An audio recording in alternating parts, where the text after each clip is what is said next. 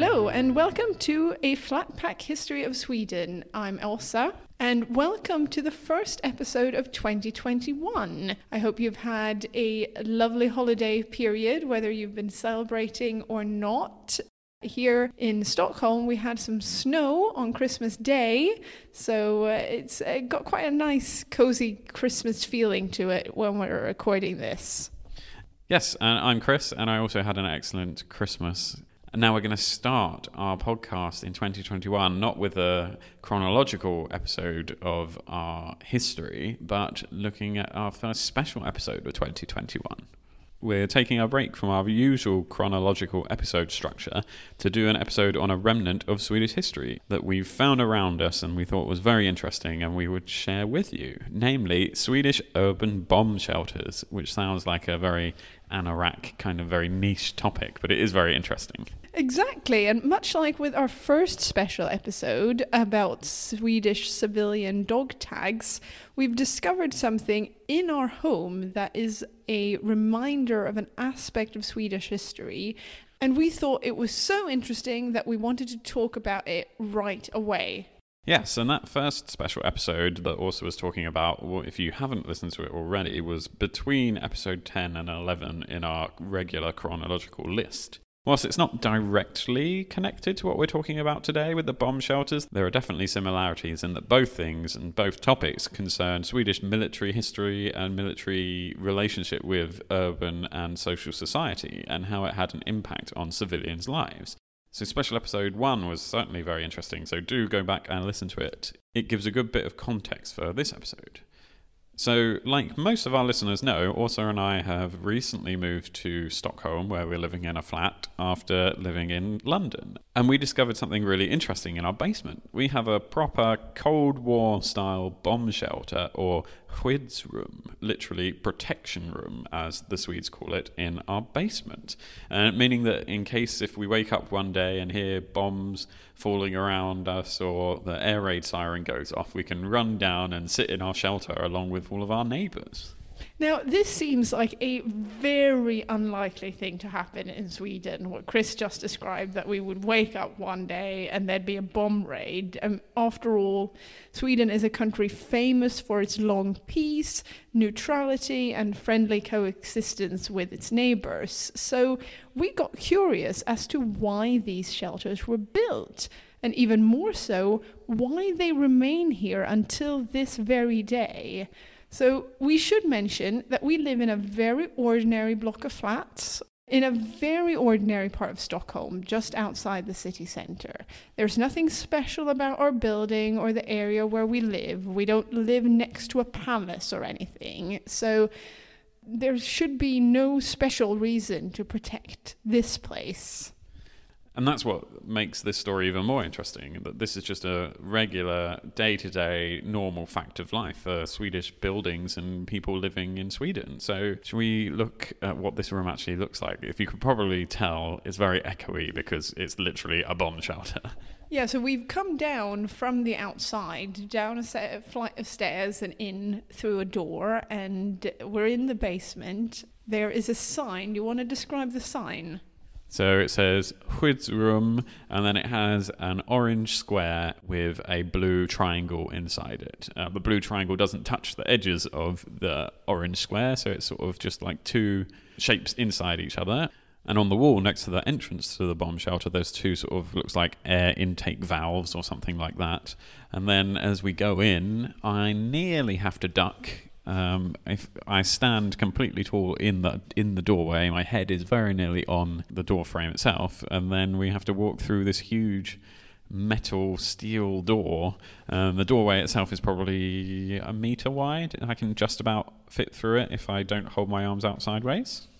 Yeah, and as we go through the entrance, the wall is about 50 centimetres thick. Yeah, it's very thick. Actually, probably, yeah, roughly that. And on the inside, it's lined with metal. The door frame is metal. And then we have this huge door, which...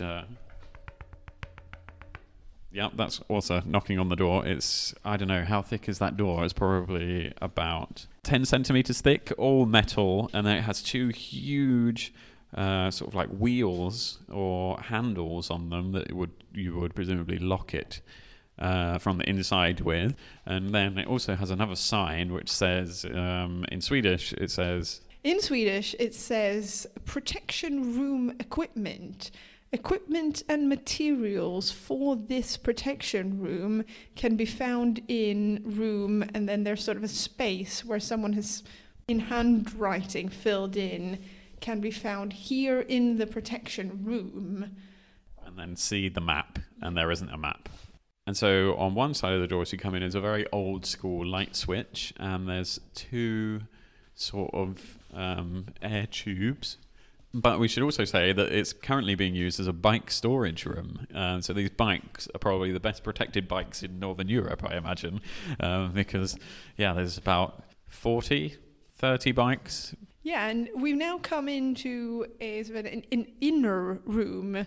Yeah, so as you come in the first door, there's a little sort of entry hallway which only has 3 bikes standing in it, and then you come through another metal door which is not as heavy as the first door. It's slightly less.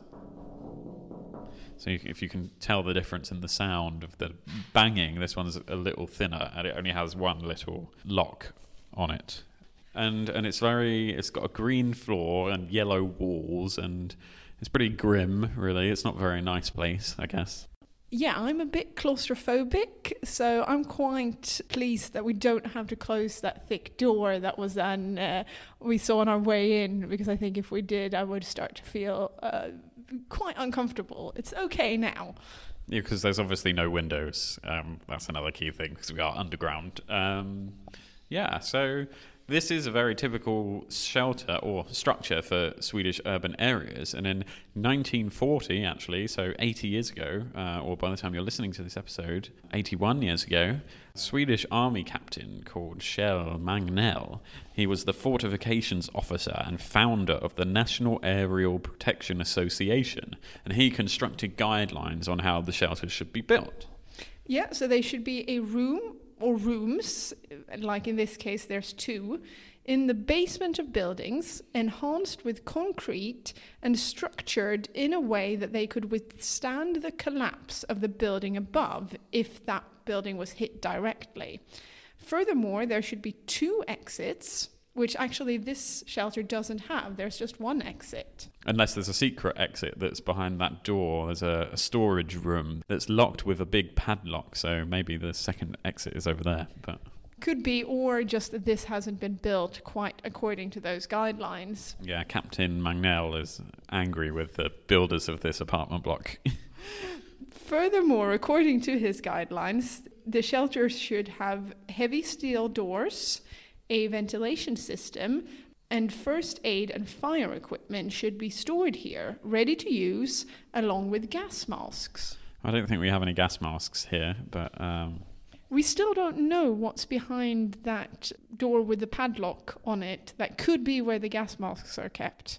Not very helpful that it's locked by a padlock. I don't have the key. No, I want to find out who has the key. But should we head back up to the flat? I think we should. And on the way, we'll walk and say hello to our new neighbour, the snowman that's outside. And it literally is only about a 20-second walk back to our apartment. We're in close proximity for when the bombs do arrive. Yeah, because whilst this is a very interesting room, it's not the best room to record a podcast in. As you can tell, it's quite echoey. It's also fairly cold, and I'm wearing a hat and scarf and my big winter coat, so that shows you how not very cozy this room is. Okay, right, so let's start walking back up to the flat. I think we should turn off the lights and make it even darker in here, with the old school light switch. The second light, there we go. We don't close the doors this time, so we have easy access to the bikes. Time to go outside.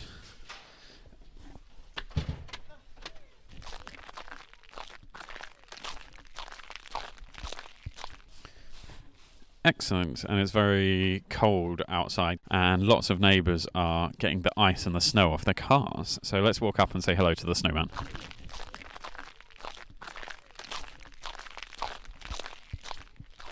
the snowman has had a friend arrive. There's a smaller snowman now, so there's a big snowman. He has 2 arms reaching out towards the sky and carrying a walking stick, and then there's a small snowman, or maybe just a circle of snow on top of another circle of snow. I don't think it's necessarily in a snowman, or it might be. It's got arms. I think it's the snowman has had a friend arrive this morning. Now, I should say, I timed this, and if we were to just rush from our flat to the shelter, if there was a sort of a real-life emergency, it took 45 seconds. That was putting on your coat and shoes, and also running when there was no ice, so I think you'd have to be a little bit more careful if we were doing it today, But I think the idea is that we could be in the shelter in under a minute. Which is pretty good. So we go back inside and continue from then on. We'll post a picture of this snowman on the social media, of course, because he's excellent.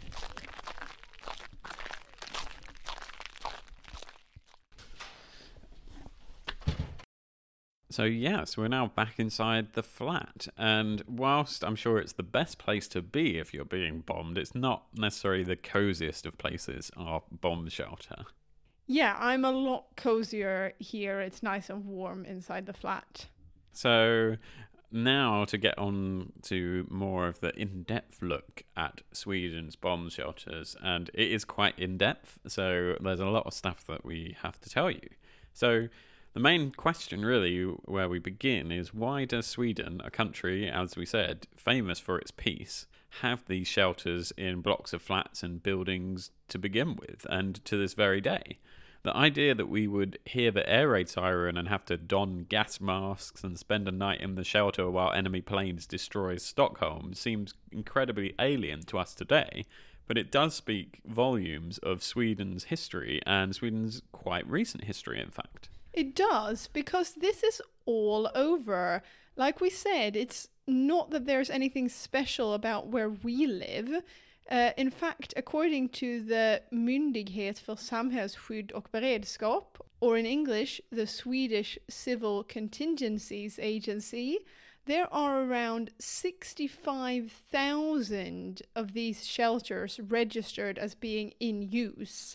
In use in the sense that they exist and function, not in use as in we hang out there. That means that some 70% of Sweden's population can be covered by these shelters, and that's pretty much all of Sweden's urban population. Not quite, but almost.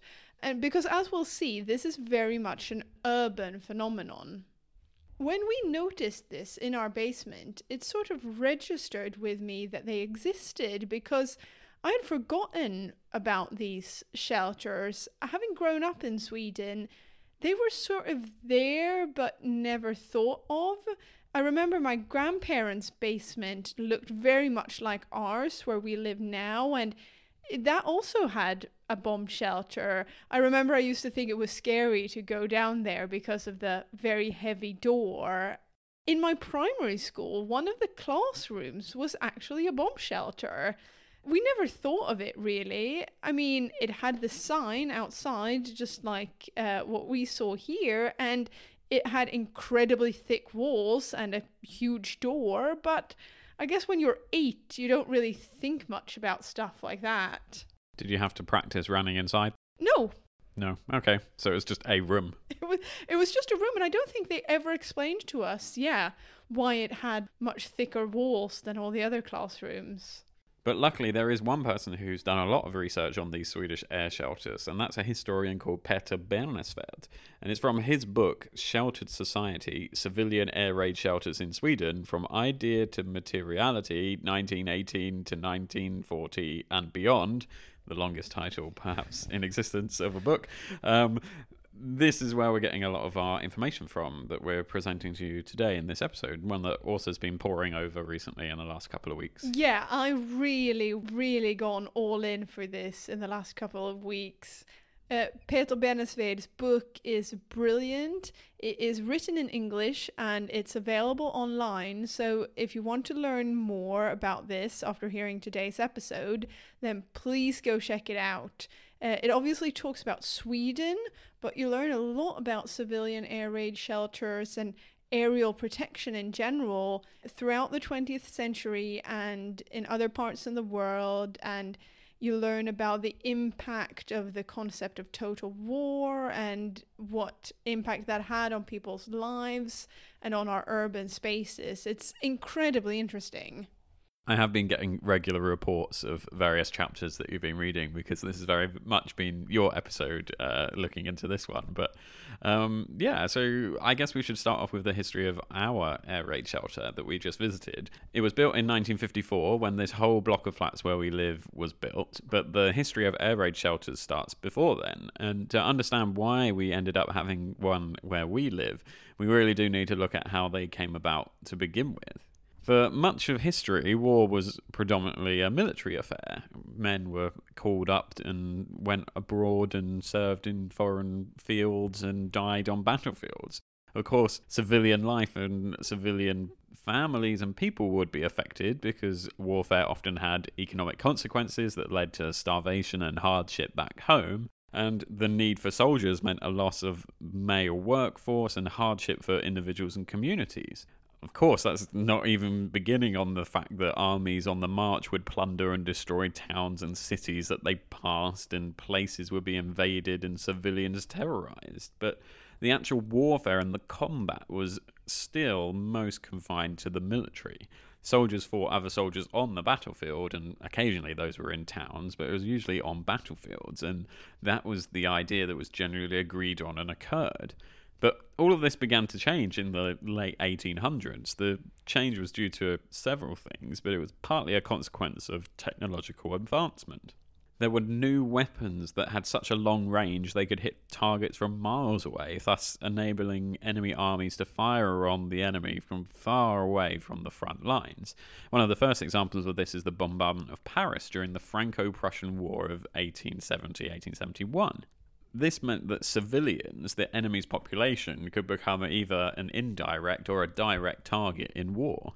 This would become even more apparent during the First World War, but before then, the idea of civilians being seen as fair targets, so to speak, in this new age of modern warfare was a serious concern. Just how serious can be seen by the fact that the first Hague Convention on the Rules of War, a forerunner to sort of like the Geneva Convention, was in 1899, and this primarily concerns the question of civilian bombardment by land or naval-based artillery.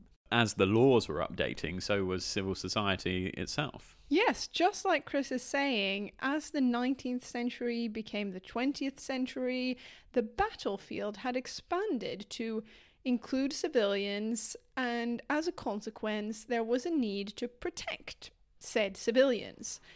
Shelters and bunkers and all these different kinds of protection from your enemy had long been a feature of soldiers' lives, but now they needed to expand them to also include civilians. Two other technical developments that ushered in civilian shelters and eventually the type of air raid shelter that we find in our basement was the invention of aerial warfare and the use of poisonous gas, both of which really got introduced to the world in the most horrible of ways during the First World War. And it's after World War I, in the early 1920s, that we see the first traces of civilian air raid shelters being discussed in Sweden. At first, it's discussed almost like a theoretical concept by professors and fortification officers and other military professionals. It's discussed as something new that the country needs to be aware of, a new phenomenon almost, not something as practical as, okay, let's go and build 10,000 shelters tomorrow. Even though that will happen, it's not what was directly in the diary for these Swedish soldiers and civilians in the first few days after the First World War.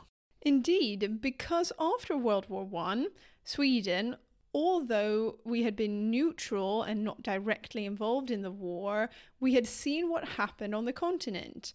Politicians, military officers, and even the general population had, albeit not firsthand, but in reports, seen the horrendous use of poisonous gas, the advancement of airplanes, and the ability to drop death from the skies. That was perhaps most important, the fact that they had seen German bombing raids on Paris and London in 1915, they had seen that war nowadays came from the sky, and it came from the sky into the big cities of the belligerent nations. And those people who happen to live there, they need somewhere to go and hide and try to protect themselves when bombs start to rain from the sky. Yeah, I think the image of the Zeppelin is one of the biggest and long-standing images of World War I in popular and historical imagination. But all of these developments meant that the writing really is on the wall after World War I. But this idea of total war, of attacking civilians in a direct way, was still very new. And like everything else that's new, it's clear when looking back at history that some people are getting used to the idea of the notion of it before they'd even seen it in practice. So, in the 1920s and early 1930s, Sweden started to debate the need for air raid shelters for the civilian population. And it's a debate that's carried out in a wide range of places in society. It's partly conducted by the military, but at the same time, there are elements within the military that really aren't that bothered with the idea, or at least with turning it from idea to reality. The military don't think civilian protection is their job. It's also debated by engineers and architects, because in the end it's up to them and the advancements within their fields and availability of raw materials to make these buildings and make the shelters possible. The question is also debated politically, but again, there's no real force behind turning it from theory to reality. Instead, much of the interwar period in Sweden is coloured by cuts in the defence budget and a focus on diplomatic and peaceful solutions, like being very invested in the League of Nations. And finally, there are individuals, civilians, who debate this and take their own initiatives. In Stockholm, for example, the place that would be to Sweden in case of war what Paris and London had been in 1915, in Stockholm, the Association of Stockholm's Permanent Defence, which is a private organisation in existence since 1902, that organization campaigns and raises funds for various civilian and military defenses around the capital, and by the 20s and 30s, they start to get involved in civilian air raid protection. In general, the period from the end of the First World War to the late 1930s is characterised by various initiatives being taken forward. Some actually involved real concrete being poured and buildings being made, and some were military officers and engineers going on study trips, mainly to Germany, to learn more about their shelters and bringing these ideas and techniques with them back to Sweden.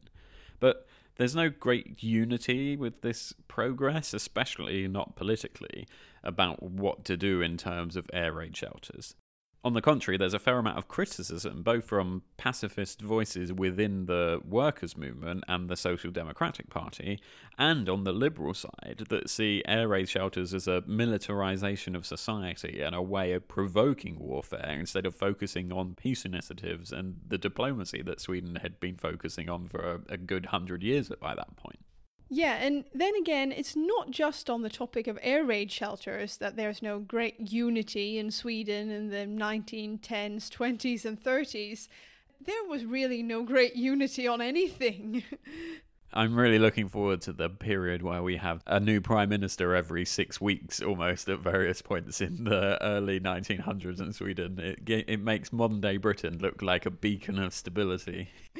Definitely. As we'll see in future episodes, this is a period of societal and political turmoil where Sweden is even on the brink of revolution at some points.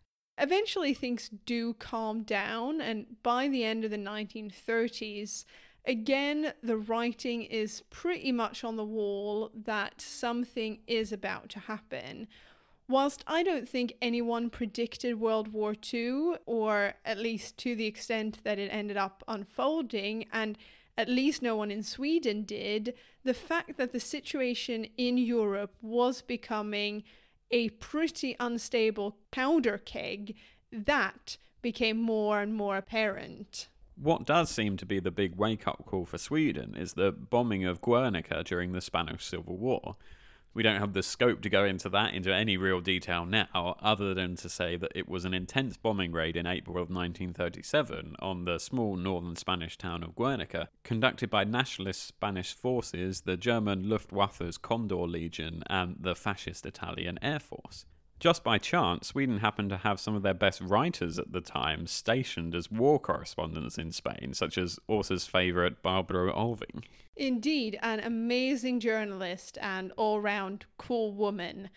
Her and her colleagues' accounts of the effects that these bombing raids had on the civilian population and the need to hide in basement air raid shelters provided really vivid accounts for both the general population and people in positions of power back in Sweden. So by the time we get to the late 1930s, after these episodes, and especially with the official guidelines we talked about from earlier in 1940, the building of air raid shelters took off in Sweden. This largely actually coincides with a huge building boom that was going on in Sweden in any case. Sweden at this point is transforming from a poor, largely agrarian society at the start of the century to become an industrial urban society in just a few decades. And that's good from an air raid shelter point of view, because you can just say all new houses have to have air raid shelters in the basement. And because there are so many new houses going up in a short period of time, you're going to get a lot of new shelters built and a lot of the population actually covered by them. And by the late 1930s, there's also been a huge advancement in ventilation systems, which means you can build large shelters that fit many people in them, under public buildings, for example, without running out of oxygen, which is very key to keeping your civilians alive, is make sure they can actually breathe when they're in the shelter. And these ventilation systems also meant you could protect them from poisonous gas, like we talked about earlier. And it's still an important part of the shelter's functions, like what we saw downstairs in our shelter. So these improvements are helping as well.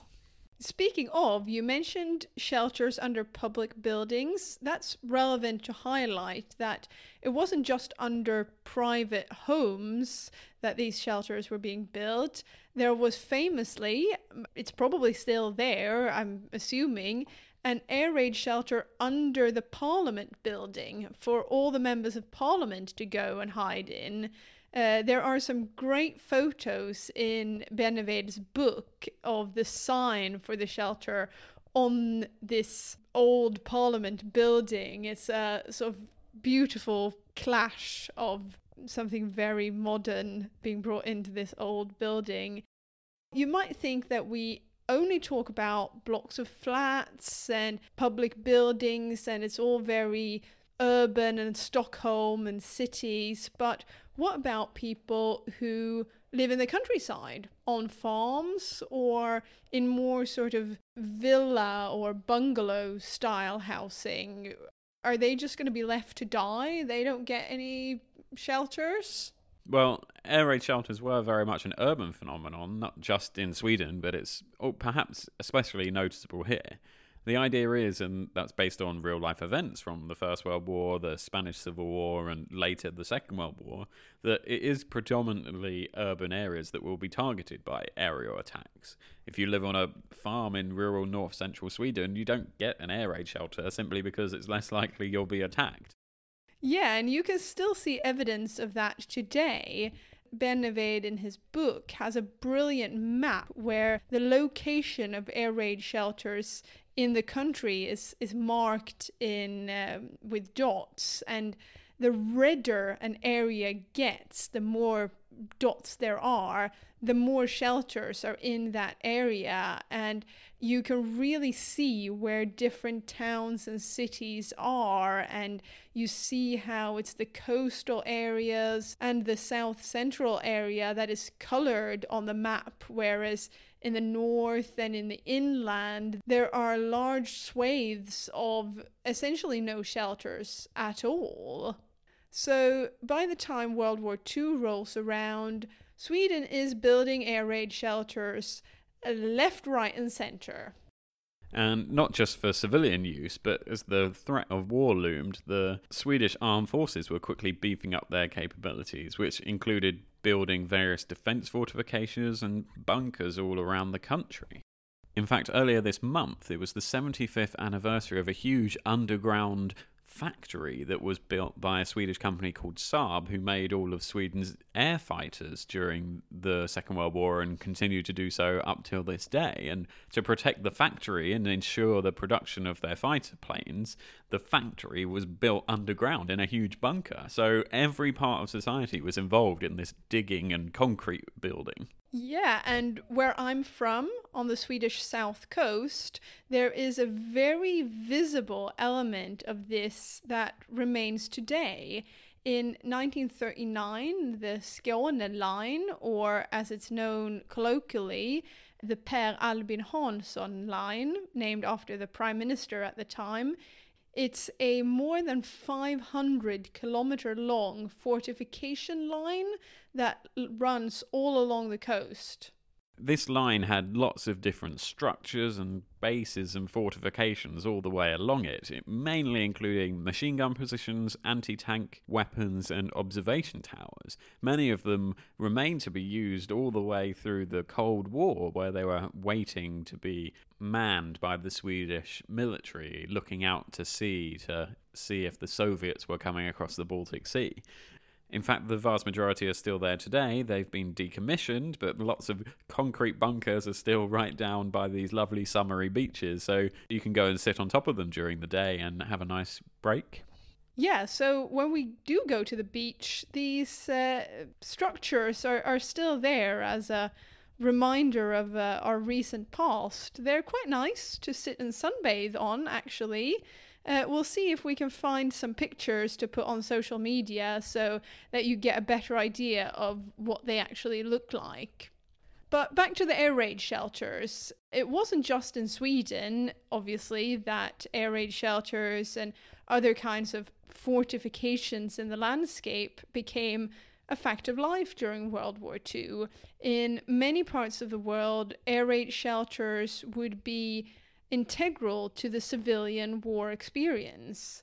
Many of us are perhaps more familiar with the images from Britain of families in their so-called Anderson shelters, a small hut-like construction made out of sheets of corrugated steel that people were asked to put up in their back gardens, or indeed the images from the London Underground stations where people slept on the platforms during bomb raids. Yep, I still remember my great-grandmother's Anderson shelter in her back garden. I was just about old enough to remember going there. She lived to 100 and I was about 10 when she died, so I still remember going to her back garden and seeing her bomb shelter. She had kept hers all the years after the war. Yep, she kept hers. I think it was used as sort of like a pantry sort of thing. Both of my grandmothers on both sides of my family, they're both from South London, and they both got stories of having to run to the shelter in the back garden. My father's mother, she was nearly bombed by a V1 bomb which landed in the garden next to her, and my mum's mum, school was bombed and they had to go to school in a church for 2 years because the school was blown up by German bombing. So it's something my family very much has direct experience of in living memory. But back to Sweden, since Sweden had debated the idea of the air raid shelters being used for the public since the 1920s, but not actually gotten round to start building them until the late 1930s, and especially after 1940, it's debatable if there was actually enough around had Sweden been bombed during the early stages of World War II for it to be effective. No, and in a way, we will never know how effective the Swedish bomb shelters would have been because, well, they never got tested in reality. Sweden was never invaded and never bombed during World War II, and the reasons for that will no doubt be a topic for many, many episodes when we get to that on our chronological journey. But during the war, there were several drills, especially in bigger cities like Stockholm, on how to use the shelters. And that meant that this concept, the idea of the basement shelter that looked a certain way, it became firmly entrenched in the minds of Swedes living in cities. The Swedish shelters were also different to the ones in the UK, and in particular to those that became more well known in the United States during the Cold War, in the sense that they were communal. The Swedish basement shelters were built to fit an entire building in, so you were meant to sit in there with your neighbours, and the civil defence plan was based on the idea that people were gathered together in larger groups. In the UK and the US, on the other hand, shelters were much more individual and built to protect just one family and maybe their neighbours at a push with the Anderson shelters. It could be argued, and indeed historians have argued, that this is indicative of different ways of thinking about society in general in the English-speaking world, like in Britain and America. The focus was more on the individual and the concept of the nuclear family, whereas in Sweden, in particular during the heydays of the Social Democratic Party and the labor movement, now in the mid-20th century, the focus was on larger groups and communal efforts. And we didn't just share the same air raid shelter as our neighbors. To this day, actually, most of us who live in apartment buildings or in flats, we share the same washing machines as our neighbors. This is one of the most mind-bogglingly bizarre things about moving to Sweden, is that they have these things called tvättstugas, or sort of like washing huts or washing rooms. So basically, next to the bomb shelter in our apartment building, there's a huge washer room. And it has 3 washing machines, 2 tumble dryers, a drying room, this weird drying cabinet thing, and a mangle. And you basically go up to the computer screen outside and you book it for 3 hours at a time, any time during the week, and you have the whole room to yourself. So you don't wash any clothes in your house. You go down to this. It's genuinely impressive. It's like going to a dry cleaners and having your whole week's washing done in this really professional room with all of this amazing kit. But yeah, you share it with your neighbours, and so if you forget to book a slot for this week, then you can't do any washing because that's where your washing machine is, in this communal washroom right next to the communal bunker. Yeah, and it's important to keep it tidy so that you don't annoy your neighbours. Yeah, there's usually passive-aggressive notes being put up saying, please remember to clean the filter for the tumble dryer, and don't leave your dirty, wet washing here and forget to come and pick it up. So, yeah, I think the historians that have pointed to, especially the difference with the US, where you have much more sort of individual homes and these famous Cold War type shelters where the nuclear family ran into. Here in Sweden, the idea was that we all gathered. I mean, I like my neighbours, but I hate to think that I'm forced to spend night after night with them all in that shelter that we just visited. But that was the idea, this idea of communal use of space. Yes, and after World War II, Sweden's rapid urbanisation continued at an even greater pace until we eventually get to the period where we are at today, where 87% of Swedes live in an urban area or a town or a city, and there's only really 3 big cities that would be called a city anywhere else. So the population is really concentrated. By international comparison, these towns and cities are generally still quite small. By the time we reach the 1960s, we get what the Swedes call the miljonprogram, or in English, the Project of a Million, where 1 million new homes, predominantly blocks of flats and terraced houses in these towns and cities, were built. And because of the laws that we spoke about previously, all of these new homes came with air raid shelters. So this is when we got our air raid shelter as part of this building boom, when our block of flats in a nice quiet area with lots of pretty nature at a commutable distance from Stockholm city centre was built in 1954. In many ways, our area is a perfect example of this post-war building boom. And for the people who moved here in 1954, of course they should have an air raid shelter. I think they took it for granted in their new built home, along with central heating and electric cookers and all the other mod cons that this flat no doubt came with. Because just because World War II was over, the threat of having death raining down from the sky had not decreased. And on the contrary, for Sweden in particular, with the Cold War and the threat of total nuclear annihilation, these threats grew even bigger on the day-to-day sort of consciousness of the population. And that meant that the shelters became more important than ever. Partly to comfort the population, to put it in simple terms, the shelter was a sign that, yes, you might see scary things on the TV with Kennedy and Khrushchev pointing missiles at each other, but don't worry, we've got you covered with this handy shelter in your basement. Yeah, the shelters were either newly built or updated to accommodate this threat of nuclear war. But again, we don't know how efficient they would have been, but Sweden spent a lot of research and money on trying to make them the best they could be. The shelters themselves and the fact that there were so many of them also became an important symbol of Swedish politics during the Cold War. Sweden pursued a path of neutrality and non-allegiance during the Cold War. The country has never joined NATO, for example, but at the same time, for the country's size in general, it had a very large army and navy, and particularly an air force, and it enforced universal military service for all men, had a large proportion of the government focusing on civilian defence, of which the air raid shelters were the most notable and day-to-day symbol. The political idea behind this was that in order to be taken seriously in its neutrality, Sweden had to show force behind it. Passive resistance, it was sometimes referred to, a sort of way of saying, we won't get involved, but if you poke us, we'll bite you back.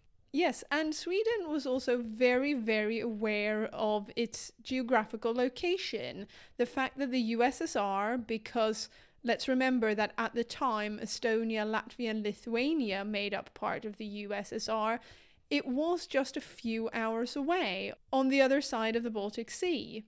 Again, we will no doubt spend many episodes talking about Sweden during the Cold War in the future, but for the time being, it might suffice to say that Sweden was aware that our position was a bit like living in a flat between two neighbours who hate each other and could barge in and mess it up at any time.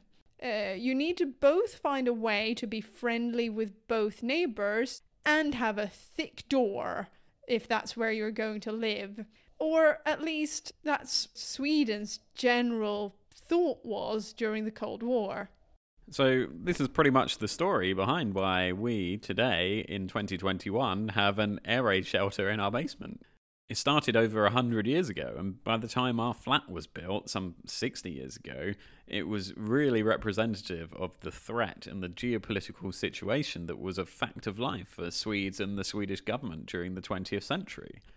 In fact, the rule that all new buildings had to have shelters built with them was only abolished in 2002, and we've not been able to figure out exactly how the ones that still exist are maintained or how often they are. As we saw with our shelter, though, it's not that they're just used as dead space waiting for a war. They're usually turned into a bike storage or something like that. That seems to be quite a popular way of using these very safe spaces. Yeah, we have bikes protected by very thick walls. No nuclear fallout will get to the bike, perhaps. Nope, our bike is very safe in Sweden. But whilst the shelters might not be built anymore, I'd still say that civil defence is more visible in Sweden than in some other countries. For example, the air raid sirens are still tested here. 4 times every year, the first non-bank holiday Monday in March, June, September and December, Viktigt meddelande till allmänheten, important message to the public, is signalled across the country. It consists of a 7-second long loud beep, then 14 seconds of silence, and then it starts again for a total of 2 minutes. And in fact, I heard it at work for the first time ever the other day. We were all sitting there and we all knew that at 3 o'clock on this Monday, that siren is going to go off. And so all across central Stockholm, you could hear this beep, beep, beep, and then a stop, and then that again for 2 whole minutes. So it's very, very interesting that, in this supposedly super peaceful country in Northern Europe, they have air raid siren tests 4 times a year.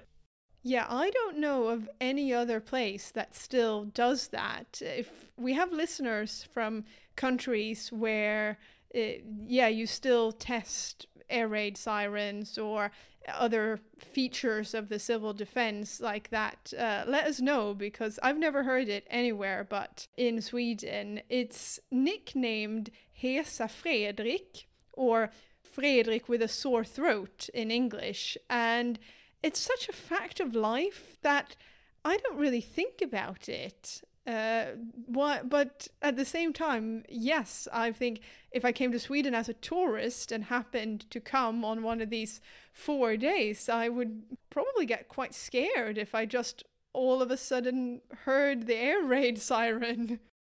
For the first 10 seconds or so, you'd get a bit confused, and then you'd realise, you'd try and maybe work out what it was, and then you'd be like, okay, is this real? This is very odd. I think that the fear of war, especially the fear of nuclear war that stems from the Cold War, has left its mark on Swedes, and perhaps this testing of the air raid siren is just the last remainder of that. I have elderly relatives, people who grew up during the Second World War and then lived the majority of their adult lives during the Cold War, who will say with 100% certainty, still to this day, they can be here at any moment, they being an enemy invasion. And it makes me both sad and it fascinates me that people of this famously peaceful country live in such a fear of war, or at least lived. I'm not sure about how younger people feel today. But we have all these physical reminders of war, the shelters, the testing of the sirens. Perhaps it makes us more aware. I think Swedes are very aware of the fortunes of our long peace, but perhaps we're equally aware of how those fortunes might change. Yes, and the air raid shelters are an interesting sign of how objects around us in our day-to-day life tell us about our history, just like the dog tags did in our previous special episode. Peter Bernesved concludes his book by stating what he argues his research shows, and says that, finally, above all, the history of the Swedish air raid shelter shows that the study of even the most dull and uninspiring material artifacts of the 20th century can provide us with a profound insight about the society in which we live. And we definitely both agree that you can take anything around you, an object or a phenomenon, study its history, and it will tell you something about how we got to where we are today. And that's an amazing thing that we can do just by looking at where we live. And it's been really cool that we've been able to look at this bunker today. Yeah, this has been a fascinating subject to research and learn more about. We hope you've enjoyed this little sidetrack from our usual journey through Swedish history. And like we said, do find Peter Bernesved's book online if you want to learn more. But, just in case you're thinking we'd forgotten, we've got to do the Swedish phrase of the week, because we didn't really want to say it in the bunker, and we wanted to start off the episode in the bunker this time, rather than having 2 different transitions. So, should we get on with the phrase for this week? We should. This week's phrase is Alla känner apan, men apan känner ingen. And that translates to English as everyone knows the monkey, but the monkey knows no one, which is a bit strange. Was there a famous monkey that this is based on, and how come he didn't know anybody?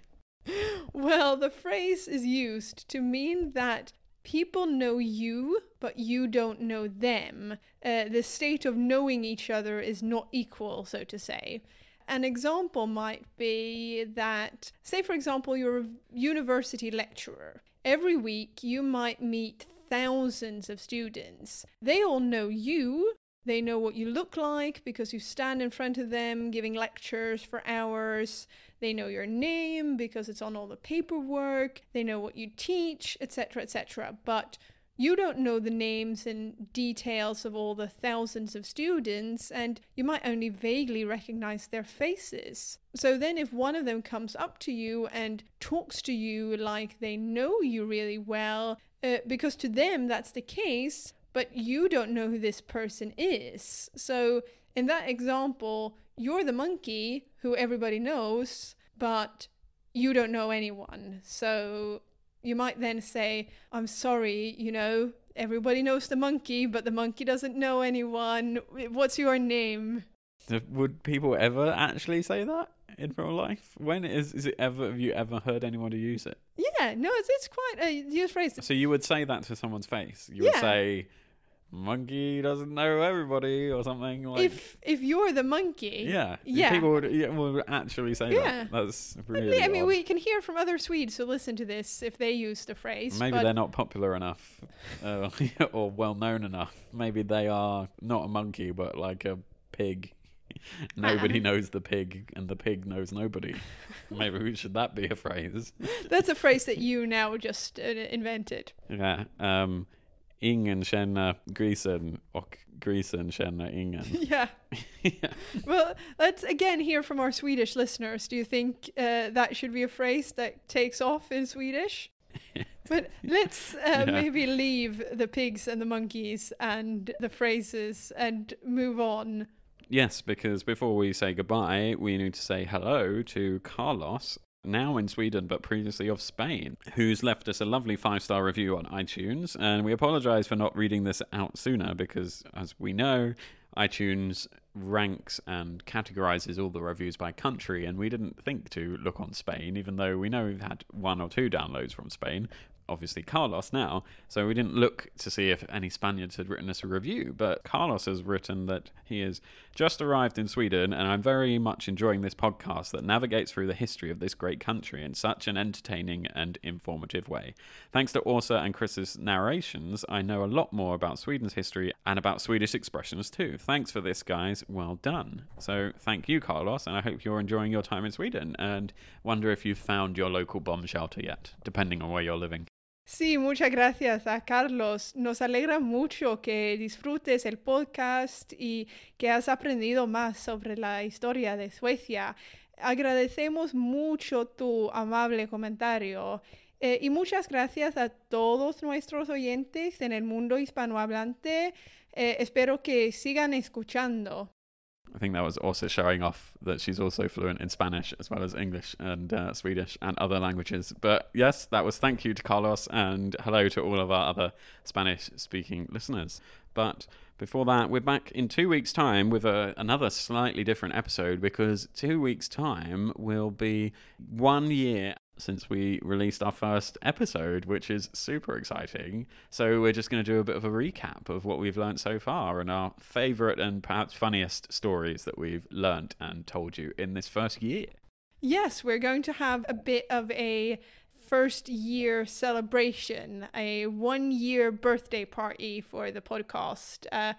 We should get cake. Yeah, we should maybe get cake, but I also want to know how many people are still listening now who were one of our first ever listeners when we released the first episode, if that makes sense. So are there people who downloaded us when there was only 1 episode to listen to and are still listening now? So you've been on this journey in real time, whereas some people have only just discovered us recently and have had 25 odd episodes to binge listen to. So 2 things that you can do on our social media or via email till next time. First of all, let us know if you have been with us from the start, so since January of 2020, or indeed when you found us and started listening, and give us suggestions for what cake we should eat when we celebrate the podcast's first birthday. Yes, maybe a microphone-shaped cake. You can make that, not me. I think we should leave it up to the listeners to decide what cake we have at the birthday party. Yeah, sure. But yeah, until then, have a good start of 2021, and we'll see you in a couple of weeks' time with a bit of a recap. Yes, bye-bye. Adios. Hej då.